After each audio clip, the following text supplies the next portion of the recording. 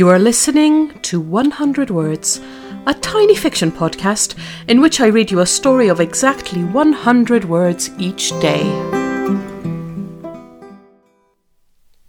Season 2, Episode 147, Petrichor. The heat is oppressive. The garden looks hazy in the midday sun. It's 4 weeks since it last rained. She's obeying the hosepipe ban, of course she is. But her garden is the only thing she has left now. Everything in it is a memory: the rose bush from her mother's garden, the lemon tree Bill gave her when they got married. She's watching the thirsty leaves curl up, and she can do nothing. Suddenly she lifts her face to the sky. There it is, the most beautiful smell in the world. The first drops of rain hitting the parched earth.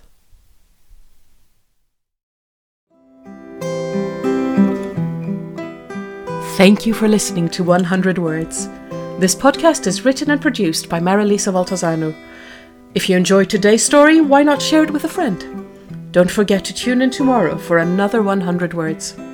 Goodbye.